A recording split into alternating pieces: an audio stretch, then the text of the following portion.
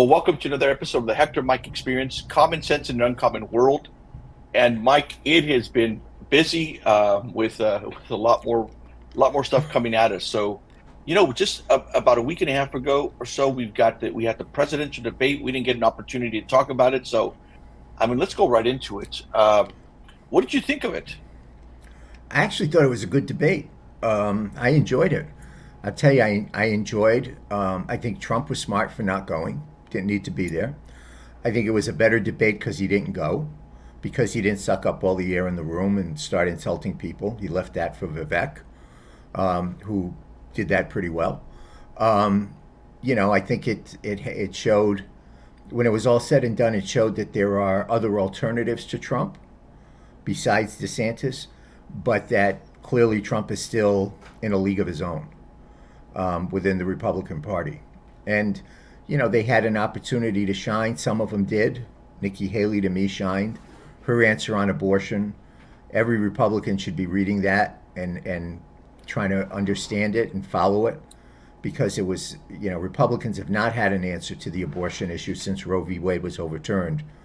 She had the best one I've heard anywhere.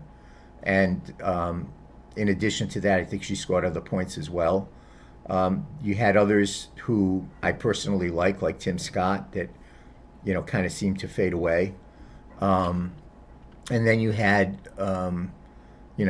Christie. I thought Christie was actually entertaining because, he was like, what I said is he's like the old Chris Christie before, and this is really inside politics, before January of 2016 when he did the debate in New Hampshire, which I was at, and he just excoriated Marco Rubio. He became Donald Trump's attack dog during that debate, and crashed and burned 2 days later in New Hampshire. This one was a much better performance, I think, by Christie. I don't think he's going to win anything. Mike Pence was more animated. I was getting mad because I remember Mike Pence's debate against Kamala during the presidential campaign, and he was so stoic, no passion. And the other night he was very passionate. And then you had Vivek, who, I think every debate should allow some frat boy to come in and be able to throw a few jabs at people and, try and insult folks. I mean, it's someone invited him to Animal House and he showed up at the debate. That's Well, what I think of him. well, it was entertaining. It was. I did an interview that night on Univision, and they asked me, about Trump, and I said, who won the debate and so forth. I said, well, I think Trump may have won the debate because, I mean, he was on Tucker Carlson. They had over, 22 million people watch that particular interview. And then, something near and dear to my heart, I said, this is kind of like a battle royal. You've got everyone who's jumped in the ring and everyone's trying to throw each other out. Right. The one who usually ends up toward the end, yeah, they'll throw a couple of people out, but they're usually kind of in the wings, not letting themselves get thrown out. And so They hide under the turnbuckle. that's it. And so Yep. in this particular situation, everyone's kind of trying to throw each other out. I thought Nikki Haley did it. If I was going to give someone who may have won this debate, I'll say Nikki Haley. I mean, her responses, she was well poised. Even when you had the comments coming over, you kind of Trump Jr. there. I mean, she handled that. She handled those questions. I mean, she handled the response great. Yeah. Just foreign policy. When he said, "What is it? We need to get ourselves out of Ukraine. We can't fund this and so forth." And she's like, "Do you even understand what you're talking about? Do you even Right. understand what you're saying and what are the implications there?" And I mean, her command of understanding foreign policy and understanding Russia and the China connection with Ukraine and everything else. I mean, she just, whether you agree with the points or not, she was just masterful in her delivery and just being understanding the issues. And Yeah. Christie, yeah, I think he came ready to fight. He came ready to argue his points, but The Jersey boy. yeah, I know He the looked Jersey at boy. Vivek and thought he was Snooki and took a shot at him. And, So and the thing too, I think that was important, and it's about, and it is this way in all the debates. The next one's going to be here in California at the Reagan Library. I remember that one from 2016. It's a small venue. I remember it was hot as hell. There were like 9 candidates up there. It went on forever. I got bored and started walking around the Reagan Library because no one was watching the library, and got some great pictures. Yeah. But, the thing you got to remember about the debates is what happens next. So, like in Nikki Haley's case, she did well for herself that night. The question becomes, is she able to sustain that or capitalize it in her campaign by money, endorsements, grassroots support? And that's really what it's all about at this point. I think she acquitted herself very, very well with the issue things, but that's really what the debates are about, what you do with the opportunity that it presents for you. Right, and it did. I think one of the people that it's oddly enough that we have not spoken about, or you didn't even mention, was DeSantis. Who? You know, he had. I think he had a couple good moments Mm-hmm. there. He did. He had a couple good moments. I know he's right now dealing with a hurricane, or dealt with a hurricane right now over in the state. But I think he had a couple of good moments there. It's I and think even Tim Scott was, I think, a good storyteller. I think he's a great storyteller. I love Tim Scott. I think he's a great yeah. human being. And honestly, I wouldn't mind him seeing him be the Republican nominee for president. I think he would do well. It just he couldn't get into it quick enough. When you have that many people on stage, it's like how quick can you jump in and all of that kind of stuff. And as far as Ron DeSantis, I thought Ron started out rocky. He had his opening statement and he went from 0 to pissed off in less than 3.2 seconds. He was angry right from the beginning. And it's like, dude, don't get so angry. Nobody's sitting here wearing mouse ears. We're not from Disney. Just take a pill. And then as it went on, I think he got a whole lot better. He Yeah. kind of came across more personable. The problem that he had, I think, was that people watching that who thought that he was the only alternative to Trump now look and say, well, maybe Nikki Haley is. Or, there's a whole group of people that think maybe Vivek is. A lot of Trump people like Vivek. And you can see why. He's kind of stylistically the same. The difference is Donald Trump is the way he is because he's Donald Trump. And he, the way he can be acerbic and sarcastic and, have one-liners that just, cut you at the knees. That works for him because of who he is and what he's accomplished. It doesn't necessarily work for a 35-year-old who, had an opinion about everything and experience about nothing. But he is very popular amongst the Trump crew. So, it was, I think, for DeSantis, the problem was people walked away from that thinking, well, DeSantis is still good. He didn't go after Trump. He's still good. Could be a good alternative, but maybe there are others. I think that's kind of how, it all was in relation to the president, the former president. So, I would love to see a debate between Joe Biden and Robert Kennedy Jr. and whoever else is running for president in the Democrat side, both running and running without running, shadow running. That's a new thing, shadow running for president.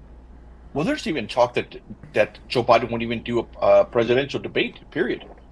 So obviously, becomes a nominee, and let's just say DeSantis or Nikki Haley or Donald Trump become the nominee on the Republican side. There's talk that they're already floating it out there that he may not even do a debate. It's way too early for all of that stuff, and I think sometimes they put stuff out there. It's kind of like chum when you go fishing. You throw stuff out into the water so the fish come around, and then you go out and get the fish. I think that's all that is. It's just kind of throwing stuff out there so the feeding frenzy starts and takes the eye off the ball, which is what's happened in this country over the last 3.5 years or 3 years. You go out and you can cite every number in the book that you want that says the economy has gotten better. You go talk to families, it ain't gotten, to them inside, in their heart, in their gut, it has not gotten better. They're as scared as they've ever been about Nor what the gas, happens nor if the they gas lose pump. job, gas pump, food store, hospital, healthcare costs, all of that kind of stuff. They're scared about that kind of stuff. And so, I think that's the kind of issues that they have to worry about. And so anything they can do to kind of throw a little chum in the water that deflects everybody away from that stuff, the more they're going to like it. So I think that it's going to be a long road, and as we have discussed in the past, we sit here now, the beginning of September of the off year. The Iowa caucus is about 3 months away now. And then you've got New Hampshire and South Carolina, and then you're off and running in a couple of other states, Nevada, I think South Dakota, and then you get to Super Tuesday, which they've moved up. And, that's so this thing will be over by March of next year, as opposed to in other times. And it's entirely possible that by the time you get to March of next year, and you kind of forecast ahead, you could, if you're going to do that, you better take some Excedrin, because you have no idea what the hell the landscape is going to look like in March of 2024. I mean, will Joe Biden be running? Will he be healthy enough to run? And I don't say that from a wishing him ill standpoint, but just, you watch him, and we all have had elderly parents and grandparents that become frail and all that kind of stuff, and he is. I can't deny that. Will Trump, who is, 55 points ahead right now, will he be the nominee? And if he is, that's about the time all his some of his trials start. Okay, let's go right into that, Mike. You bring up a I didn't good do point. it. No, I didn't do it. No, I just want to be clear. you've got all these indictments that just came in. Secret documents. Secret documents right there. Yes, you got all these indictments came in. You got what, 19 people that got indicted with In over Georgia, 19 people in Georgia. And so, what is the timeline for all these things? It's there's discussion, amongst some governors and other politicals that, he is banned from running for president. There's question as to, when these trials get started, and, what type of impact does this have over to not just him running for president, but also the timing of all these things. And so, what's your kind of, I know you've been speaking to folks from the Republican National Committee, speaking to folks, different think tanks that are Republican based. So what's their thoughts? What are you hearing? I think the first thing, let's talk about something you just mentioned in passing, which I think is important. It's one of those things with the chum. The Democrats are saying, some of the Democrats are saying, well, he shouldn't even be on the ballot because of the 14th Amendment. Well, if you look at the 14th Amendment, it clearly states that you either have had to be convicted of impeachment or convicted of a crime. And then if you look at two other things in the history of the 14th Amendment, both of the things that stated that you could be disqualified from office if any of those two things happen, which they have not. But even if they were, there's two separate instances in the history of that amendment where those things were repealed by Congress. So there really isn't a whole, to me, I think that's another red herring to make people think that, and to cause him aggravation and get in his head. But I don't think there's any substance to it whatsoever. Now, in terms of the timeline, each trial has, its own timeline. The one that they're trying to move on the quickest is the one in Georgia, which is a state trial. And that's why you saw in that case, he had to actually go to a jail, Fulton County Jail, as opposed to going to a federal courthouse, which he did in New York and which he did in Florida. And, in Fulton County, you've got a Democrat prosecutor who has a long political history of activism within the Democrat Party, and activism to the point of supporting people like Stacey Abrams, who is an election denier. She refused to concede in 2018 when she lost her election. And even when she was running this last time, continued to refuse to concede that she lost the last election. So that one is more political and more, I think, on a faster track than anything that's a federal trial, just by the nature of it being a state trial.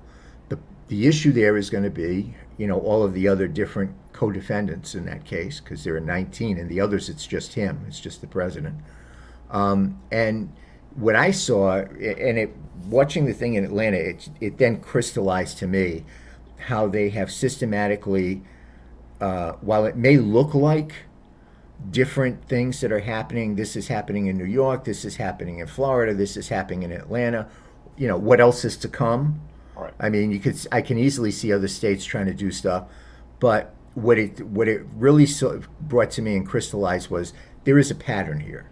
It's like, okay, we're going to try and knock him down in his numbers by arresting him. That didn't work. Or the mugshot.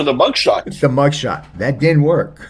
That has become a fundraising tool for him now. Of course, absolutely. I mean, it did not work at all. So the next thing is, how do you bog him down in terms of all of the legal procedures before you even get to a trial?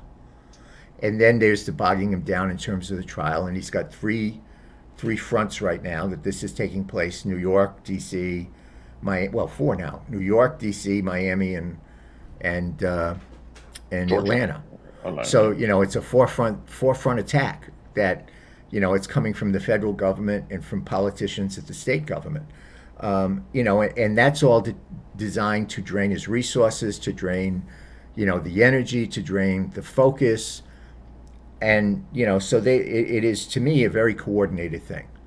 And so all of that will start, at least the Georgia part of it, and maybe even one or two of the federal things, I think will start around the same time as you're looking at the Super Tuesday. Yeah. And so you have the potential that, again, because of the compacted schedule, you could have Super Tuesday, people vote, Republicans make him the nominee, and then after the fact, who knows what happens with a jury. Although, one of the things I don't understand is how you can get an impartial jury. Mm-hmm. I mean, how do you get an impartial jury? I don't know, because everybody has an opinion. But there's no doubt that, in my mind, looking at it, it is definitely a coordinated thing. I do believe that,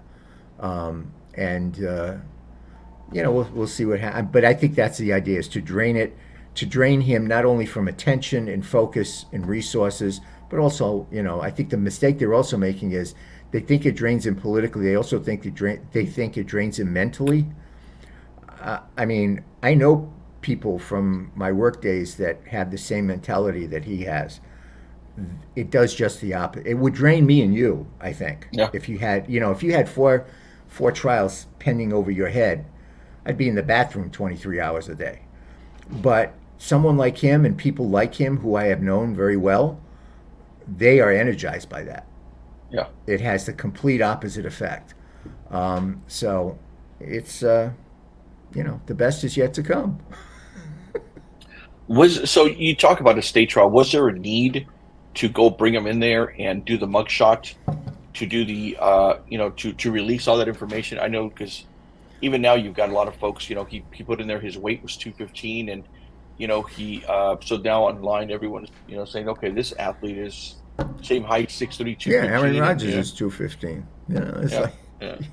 He has the discount double check. Did they have to do it? No, they didn't have to do it. I mean, he's the most, one of the most recognized people in the world. They wanted to do it because they said, we want to treat him like every other person that comes through here. Well, which is bullshit, because, not every other person that comes through here comes through in a motorcade. Not everybody comes in there with all their attorneys. Not everybody comes in there with the press flying overhead. And by the way, I don't think the poor schmo that's in there that got caught robbing a 7-Eleven when he walked in was able to say, that weighs 300 pounds, was able to say, hey, I weigh 200 or 150, right. Self-reporting your weight. So all of that is kind of like, I think, just show by the prosecutor right. there. It wasn't necessary. The other thing, too, I look at from a political standpoint is, okay, if you're going to prosecute him because he's an election denier and said, and tried this, there was this whole effort to try and have these alternate electors and have people vote to not accept the state's reports, then there's a long list of Democrats with Hillary Clinton, Bill Clinton, Ted Kennedy. I mean, there's a long, Ted Kennedy. Al Gore. You got Al Gore, you got Barack Stacey Obama, Abrams. Stacey Abrams, all who have been, Hillary Clinton, hello. Yeah. She does that in her sleep. She still doesn't believe she lost in 2016. So if that's the case and that's the standard you hold to, well, why aren't you prosecuting these people? And some of those people, Nancy Pelosi's one of them. What's her name? Barbara Lee, I think, is another one. There's others from California. who, are on the floor of Congress when that certification takes place, saying they object. Even as far back as 2004, 2000 was obviously a controversial year with the Bush Gore race, but 2004, where George W. won re-election, you had a whole bunch of people objecting to Ohio electors, and saying that they didn't win the state in the Congress. So it's the same thing in the sense of, there have been others that on the other side, on the Democrat side, who have been election deniers and said that they had actually won when the vote said that they didn't, who tried other schemes to try and make sure that the vote didn't go through, and somehow they're not held accountable for that. I think that's one of the things that the president has to show why there's a difference in the way justice is being served these days. Well, I think it was funny. You and I had a conversation the other day. We can share it with the audience that you just recently went to the doctor yourself, and you got something in common with the president. You want to tell the whole story about the nurse? We both have strawberry blonde hair. That was the other thing. when they said his hair color, he said it was strawberry blonde. I was like, what? Yeah, no, I went to the doctor, and the nurse, go to the doctor. They say, get on the scale. And I said, no. I was like, put my foot down. I said, no. And she says, excuse me? I said, no, I weigh 215 pounds. If the president can self-report 215, I'm going to report 215. And she's like, get on the scale. And I get on the scale, and it was 215, which, by the way, was like 8 pounds less than it was before, and going in the right direction. So everybody was happy, and told my doctor, came in, and I said, yep, I'm 215. I can be president, and I can shoot 78 in golf. To which he replied, he went in, and he got the rubber gloves, and he says, okay, time for your prostate exam. I was like, yes, it's just like politics. I'm a legit 215. I'm going to get a T-shirt. Legit 215. I'm a 215.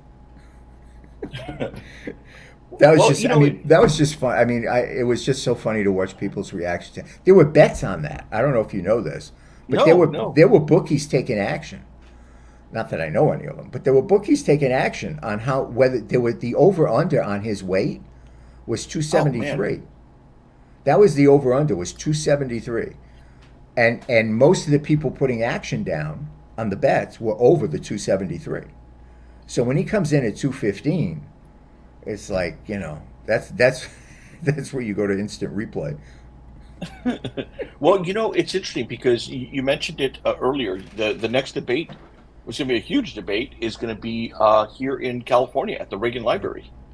And, my understanding, and I apologize for not having done the homework on this, but the rules are going to get a little tougher, right, for who's going to be on stage. Both it's got to be. Yeah, the polling and the amount of donors, the amount of money and the amount of donors goes up. I think you have to have 3% nationwide, or 3% in certain states to be able to qualify. A larger amount of donors overall, a larger amount of donors per state, and a larger amount of money to raise the credibility. So I think that the challenge there is going to be, I think the main ones will still be there. I think both the governor of North Dakota, who, by the way, I thought was a pretty good guy the other night. I thought North Dakota, who's the governor of North Dakota running for president, but he was a common sense guy. Burgum, and I think the former governor of Arkansas, Asa, are probably going to be challenged to make it to the stage. But I would expect the rest, Christie, Pence, Nikki, Tim Scott, and DeSantis to be there. Well, it's going to be big because, and Vivek, obviously. Not only do you have the debate over at the Reagan Library, but then the following day you've got a lot of those candidates that are going to be at the California Republican Party convention, which just happens to coincide. You've got the Simi Valley with the debate, and then you go over to Anaheim for the convention, and it's gonna be a week or two of highlighting a lot of things here in California. You've got Nancy Pelosi, you've got House Speaker Kevin McCarthy, and others saying California, it's the who controls Congress will run through California, especially with the amount of contested races that we're going to have in this state. We now move to, California has moved its primary, and now we are part of Super Tuesday. before our primary was in June, and by the time it got to June, Right. the nominee had already been selected.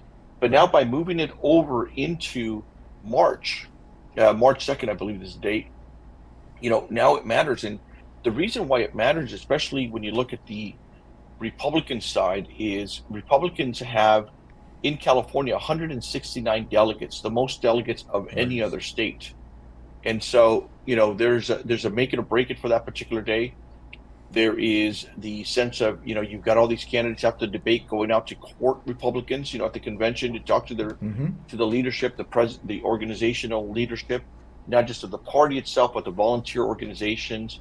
Um, and so I think it's a good spotlight for California. It's a good spotlight for Jessica, who's the chairwoman, Jessica Milan Patterson, the chairwoman of the California Republican Party, and kind of a lot of the efforts that she's done over the last couple of years to kind of try to turn this party around and make it more relevant. Um, and so a lot of that is going to it's going to be in the spotlight. It's going to be relevant as hell Yeah, in a month at the end of September because you're right. I mean, it was a nice twist that it lines up, but the reality is moving 169 delegates up, having the primary system here, and you know it better than I do on the Republican side. If I understood it correctly, it's like unless some one candidate gets 50% plus one of the vote, then it's apportioned by congressional districts. If someone gets 50% plus one, it's winner take all. And so, you'll see battles taking place in places you don't have a whole lot of Republicans, if that's the case. I will tell you, I mean, here in Pasadena, I've already had two lit drops at my house because, we're registered Republicans for Ron DeSantis. I mean, I thought it was some guy that wanted to roof my house. It was this huge thing for Ron DeSantis. I was like, holy jeez. Um, so it is absolutely relevant from the presidential standpoint, and it's also very relevant, as you mentioned, from the congressional standpoint. Um, Republicans control the House now because of what happened in California in 2022. And what people need to understand from a political standpoint is what happened in 2022 didn't happen in 2022. It happened with work that started well before 2022. Um, the candidates like Garcia and Michelle Steele, Young Kim, and the folks up in the north, um, they are great representatives of the community that they're running in. That's right. number one.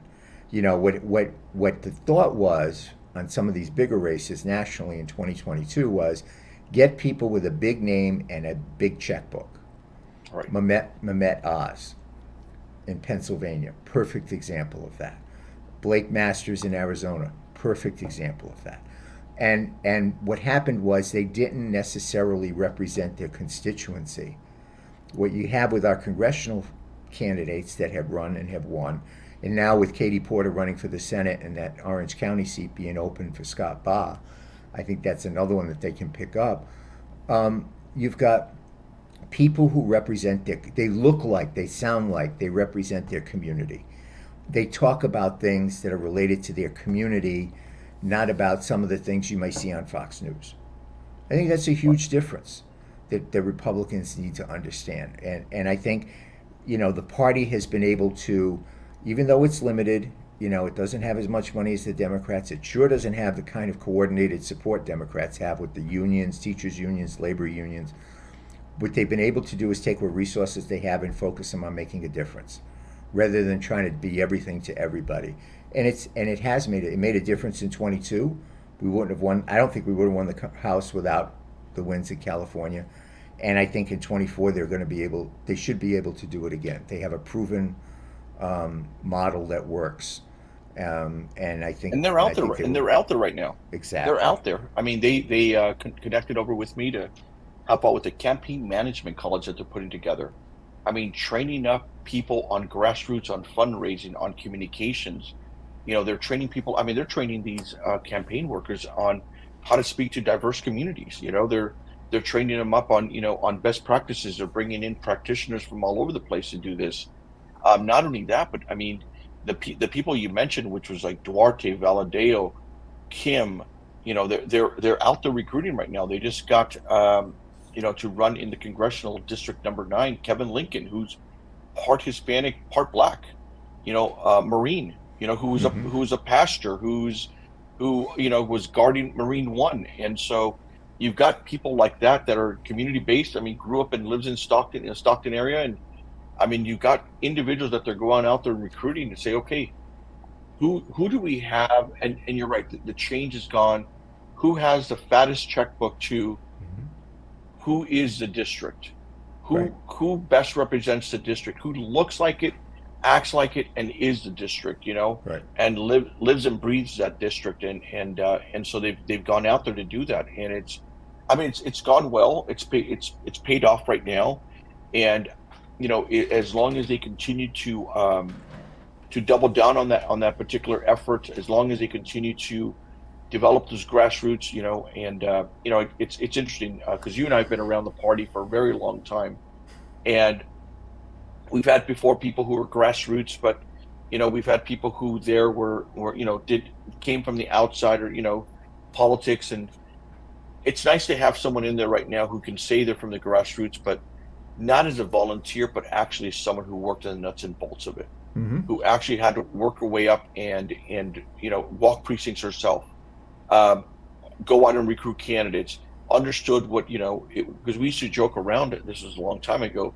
We used to fill out these damn Excel spreadsheets. And yeah, I mean, these things were huge. We used to call them MOASs. This was these Excel spreadsheets that we called MOASs, mother of all spreadsheets, because I mean, we had to record every single thing. It's, Hmm. if we made phone calls, was a phone answered? Was it, did they hang up on us? Was it the wrong number? When they answered, did they answer this way or that way? I mean, even when we did precinct walking, we had to answer. Was it a corner house? Did they have a dog? Uh, you know, did they have a fence in the front? I mean, we had to jot down Right. every single damn thing of this. I mean, it was annoying as hell back then because our reports that we had to do just took us an extra hour to fill out these reports, but they became handy because Hmm. now we knew it was a corner house, and if that corner house was a portal, we could put yard signs on two sides of the street. If we knew they had a dog or they knew that there was a truck in the driveway, hey, we were going to send them information about being a pet owner, and it was amazing what It this makes was called. politics personal. That's how It, you win, especially in a state yeah, that's blue. yeah, How do you win in a blue state? Well, I mean, first of all, you get people that are reflective of the community and are hardworking and have a good reputation outside of politics. And then right, you put together an organization that makes the campaigns personal and not about whatever the talking head on Fox or CNN or MSNBC is talking about, but about what people actually care about. And knowing what people actually care about, you can talk to them about that. So, they say all politics is local, all politics is also personal, the ones that's effective. And that's how you cut through if you have a label that has a negative connotation to it. That's how you're able to overcome that because where I grew up, it was the way you won was you won, 90% of the Republicans, which could probably fit in a bus. You won 50 to 55% of the independents or the decline to states. And then you won about 15 to 20% of the Democrats. So you had to put a campaign together to do that because there were so many, it was so lopsided in Democrat registration. And that's how we won. It's because we had good candidates who reflected the community, knew how to talk, were credible, and an organization that backed them up, that made the politics local. I mean, made the politics personal as well as local. yeah. And that's what they've been able to do in some of the places here. It's more difficult to do on the state level in a place like California. But by doing it at the congressional level, they really have made a difference, not just in California, but nationally. Yeah, yeah, and I'm looking forward to seeing, at least for us who get to be a little bit on the outside, still kind of looking in, and we've got people who work on both sides of the aisle, kind of seeing the operations that are going on. It'll be interesting to see as everything kind of moves forward going into 2024, especially on the primary side. And you're right, you got the other side that is dominated with union money. They've got a lot of Yeah. walkers and organizers, and it's seen Republicans, organize. Like I haven't seen this in a long time. organized the way they have under this leadership. It's kind of nice to see, and and it's I'm paying hoping off. they could, yeah, and I'm hoping they could be a little bit more relevant. Yeah. Yeah, I mean it's paying off, and they're winning, Well, the and I mean that no no when the things started coming, the results started coming in 2022, the congressional results, and it's like, oh, we're supposed to win here, boom, we lost. Hey, we're going to win here, boom, we lost. Oh, we're going to do well here, boom, we lost. I mean, when all of that started happening, usually what happens is there's a Republican wave that starts on the Atlantic, moves across the country, hits the Rocky Mountains, and dies, and never gets to California. This time, it was a shit show that started on the Atlantic Ocean and moved across the country. And then when it got to California, all of a sudden, things got better. So if that doesn't tell you the world is coming to an end, I don't know what does. But what it tells you is, and I think it's important for others outside of California to see, is there is a way to win when you're living in a blue state. Yeah. I mean, Yeah. they've got, they've put that magic sauce together, and I think they will continue to do that. Well, and the thing is too is, right now we've got the end of session here at the California State Legislature, September 14th, and right now, I mean, they're having debates on some of the craziest things around. I mean, they're having a debate right now, or this week they're going to have this debate on whether to allow felons who are in prison to vote. They're also going to have a debate on to allow individuals who have been, I mean, the most heinous of the heinous, people who have life sentences, the ability to get out on early parole. Mm-hmm. They're going to, and I believe they are. There is a discussion on whether, I mean, I don't even understand how we're having this discussion. We're having a discussion as to whether or not the human trafficking of a minor is a serious crime, and it's moving itself through the legislature. It's now in the Appropriations Committee, and believe it's already been sent to suspense. We'll see if it even gets out of there. It was voting down, but because of the outcry from the press along with the public, they had to call back the oddly named for this committee, the Public Safety Committee. They called them back and said, okay, we screwed up. Let's go do this all over again. And so grudgingly, they got it out of committee and moved it into appropriations. But I mean, we're having this discussion. Now, mind you, I will preface this is there was earlier discussion as to whether or not to call all human trafficking a violent felony. And that's been killed the last couple of years. And so, the Senator Shannon Grove got smart on this and said, why don't we work first on minors? So can we agree that human trafficking minors, selling minors back and forth in given sex trade being drug slaves, that it's a serious felony or it's a serious crime. And so it's gotten itself out of committee. And like I said, right now it's parked over in the Appropriations and Committee, and we'll see if it even gets out. But that's a debate they're having right now. Should we make it a serious crime or not? And you've just got a variety of other issues that are out there, and it just, and Mike, you look at the retail theft, you look at what's happening in Los Angeles, in Northern California, in the Bay Area, you look at everything in between.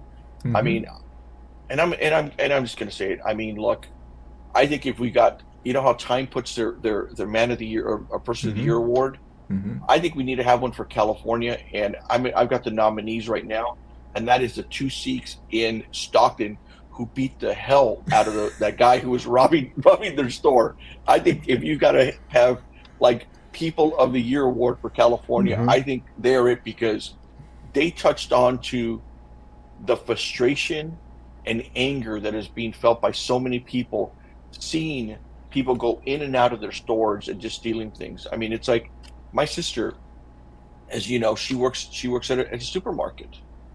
And they've got a security guard there, but the security guard has been told, if anyone's stealing, you are to leave them alone and let them steal. And it's crazy. And my sister's like, not only do they come in and just take things, but they taunt them to want them to stop them.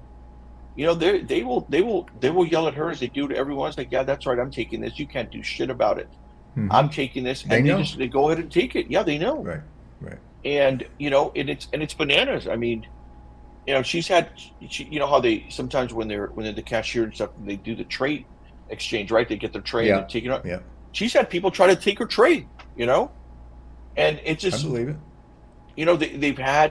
they've had some situations where you've had people coming in and trying to steal something, and someone will say, "Hey, you can't take, just leave it alone, or don't take it." I mean, and they've gotten into fistfights there at the store, Right. and it's just And this there's lawlessness that we've allowed. no Prop accountability. 47, Prop 57, and Californians. I mean, I'm sorry to tell you, but Californians, you voted for this stuff. You were sold a bag of goods, and it was I remember Prop 47. What was it? It was something about good schools and safe neighborhoods kind of proposition. And look Oh, around, look oh at for what it's two, doing right baby. now. Oh for Yes, two. Yeah. By the way, it's not normal. I look at Governor DeSantis in Florida yesterday when the hurricane came through, and someone asked him about any reports of looting, and he said no, because we have a rule here: you loot, we shoot. And you know what? Uh, uh, you make an example of one person, probably as stupid as some of these people are that are doing this. They're not that stupid that they won't get the message. right. I don't understand, for example, why they allow them to do that. I don't understand why they don't prosecute them. I don't understand why they don't arrest them. I don't understand why they don't give, like, that security guard at the market where your sister lives. Give him a what do you call it? A taser A gun. taser, yeah. I mean, and tase the guy and get it on video, for Christ's sake, because you want people to see that. You want people that are doing this to see if they decide to do something like that. Right now what we do is we open the door and call them an Uber so that they can get home safely with the shit that they stole. Well, that guy in That's got to Glendale. end. Look at the guy That's in Glendale that they caught. They caught one of the guys who stole at the Americana. right, Was part of the whole looting thing. They brought him in, they booked him, and because they have zero bail, they let him go right away. right. And what happens with a lot of these folks is, and this I think people fail to realize, is that the way it happens in California, it's like a park, a fix a ticket. You Right. go in, there's zero bail in a lot of these areas, or it's just kind of revolving door. You go in, they say, okay, we'll send you a date on when you show up. They can go back out and do it again some other store, And and if they you don't don't care show up, they because, don't do anything about it. well, what happened? Look at all those parking tickets that happen. It's like every 5 years or 7 years they go, okay, well, you know what? We're going to forgive each one of those people Hmm. who don't show up. There's the lack of consequences that is happening. I mean, I think I'm sure we're going to get some. I'll get some hate mail on this, but I think kids need to be spanked more. There's got to be greater discipline, and at the same time, is you got to start holding people accountable. And so I think what those Sikhs did over Yes. in Stockton, I think I think to it itself, I think is phenomenal. That video just went international, and I just wish more people would do that. And I just wish the police, or really it's the district attorneys. I mean, I think sometimes the Yeah. cops have their both hands tied behind their back, but I think it's the district The attorneys cops need look to. at it. Yep. The cops Yeah, look at it and say, what's the point? Because they're going to right. be let go. Or And get sued.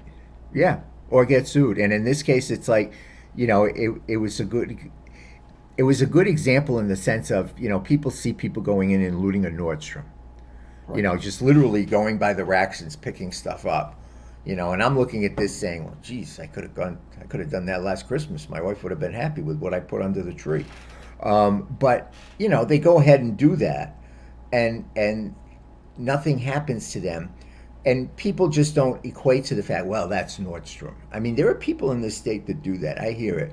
Well, that's Nordstrom. They can afford it, and it's like, no, they can't. Look up in San Francisco, beautiful flagship store that they had there. I remember it from even before I moved here. That store that was up there, it's now closed because of this kind of stuff. But what happened with these two people doing that in Stockton hit home, because those two people can be anybody else that owns a business that has enough problems trying to keep their business afloat, with the taxes, with the regulations, with all of the stuff that goes on in running a business in California, and now they have to deal with this, and nobody's there to help them. They're there to help the criminals, but they ain't there to help the business person. And these people who are the business people that took the matters into their own hands, they stood up for themselves, and I think a lot of people could relate to that because it's not some big corporation like Nordstrom. It's two guys who are clearly not originally from this country. That is, and that's what business is, especially in places like California. It's not the big Nordstroms. It's people who come to this country and come to this state to make a better life for themselves, for their kids or their grandkids by opening up small businesses like these guys did. And they came to their own defense. It's a shame they had to do that and not be able to call 911 and have someone come and arrest these people and put them in jail. But they said enough is enough, and they did it themselves. And I agree with you. If someone was to be named, the People of the Year in California, I'd put them on. I'd vote to put them on the front cover. And you know what? And I can't also stop without giving praise over to the district attorney, or the attorney general in over in the city of Stockton, and the mayor who came out and said these individuals would not get prosecuted because there was a question. People had questions. Did the individual get hit too many times? Right. Or he was held down, and as the other one was, hit him with the stick. Right. Was right. that excessive was that too force? Violent? It was like, yeah, it's excessive force. Right. I'm like, excessive force. That's why I give everybody. And I remember, and this is a true story. I said this when I moved out here, and I was watching TV. My mom was alive, and she was out here, and along the 210 freeway there was a police chase going on, and we're watching this, and my mom says to me, 80-year-old Italian woman, "Is that real or is that a TV show?" And I said, "No, Ma, it's real." And I said, what they ought to do, because everybody's watching this thing, pull up alongside the guy, pull out your gun and shoot him. And everybody that thinks then at that point about doing a police chase will no longer do a police chase, because they may be criminal, but they're not stupid. If you see what the consequences are of your action, you're probably going to take that into account before you go ahead and do something. And of course, she, being the good Catholic mother, says, "Oh, shame on you, Michael." But it was, it was just like, it was just like, if they're able to do that, and there's no consequence to it, they're going to continue to do it. There needs to be a consequence to it. And it shouldn't have to come from the store owners like it did in Stockton.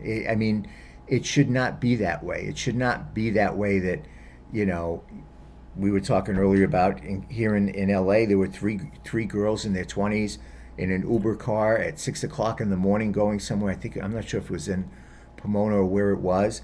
And someone who was a repeat offender on parole for attempted murder. Released waiting trial for attempted murder in a Mercedes, of all things, going over 100 miles an hour, slams into him and kills all three girls in their 20s. The district attorney who put that guy on the street with all of his previous offenses and an attempted murder charge should, if justice was right, he should be held as an accessory to any of the charges that this person, that person driving that Mercedes is brought against, because they put him on the street. They enabled him to be there. They enabled him to be someone that caused this to happen. There have to be consequences to the people that do it and to the people that allow him to be there. well, and you're talking about the district attorney of Los Angeles, who Yeah. has been one of the leaders in the state of California and around the nation of this whole notion of, because when he got elected, he sent out a directive. And people also forget, he was the district attorney over in San Francisco, who implemented a bunch of these regulations or rules about, if people commit these crimes, we're not going to hold them. There's going to be zero bail, and we're just not even, it's going to be minor offenses, and basically there's no need for you to even bring them in. Right. And now we've got the consequences of some of those policies. The interesting thing for me, especially staying on the attorney general or district attorneys, is are the people of California fed up enough in these counties with what's happening with crime to oust the people that they've got in office? Because if you're not, then if you're happy with what you're getting, then continue to vote the same way. continue to vote for these district attorneys that are in your counties that are allowing for this lawlessness to happen, or are people frustrated enough and just and gonna go remove them? Right. Because It is a there is a big effort, and I think the other thing people don't realize is there is a huge effort, money coming in from different places, George Soros being one of the funders, to get these district attorneys that are very what they call very liberal, ultra progressive, if you would call it, really to the point of the radical, to make it easier or more difficult for people to land themselves in jail. And their agenda is don't prosecute, try to get people through rehabilitation centers, and some of that stuff may work. But I'll tell you, when you've got this guy who ended up killing these three girls, I mean, that person should have been in jail. not only in jail, but to your point, get him into a rehabilitation center. I mean, don't put him back out on the street. When you got when you got a record and you're being charged with attempted murder, you don't put the guy back out on the street. I mean, it's common sense. It's just common sense. And why people don't get that in this state, that there is a correlation to the people that they vote for that create this kind of atmosphere. We've said it before, you get the government you vote for. Yeah.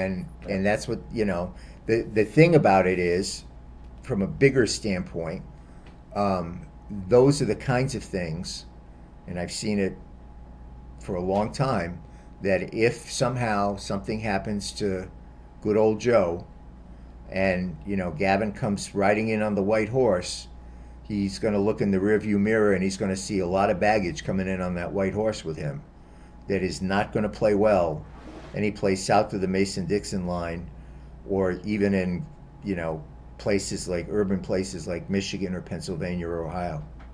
Yeah. All of that stuff will come with him if he ends up on the national stage. He's going to have to deal with that. Yeah. Well, Mike, let's leave it here. We covered a lot of topics for folks, and so it's always great getting together with you. Let's do this again. 215, baby. 215. There you go. 215. Take care, Mike. You too.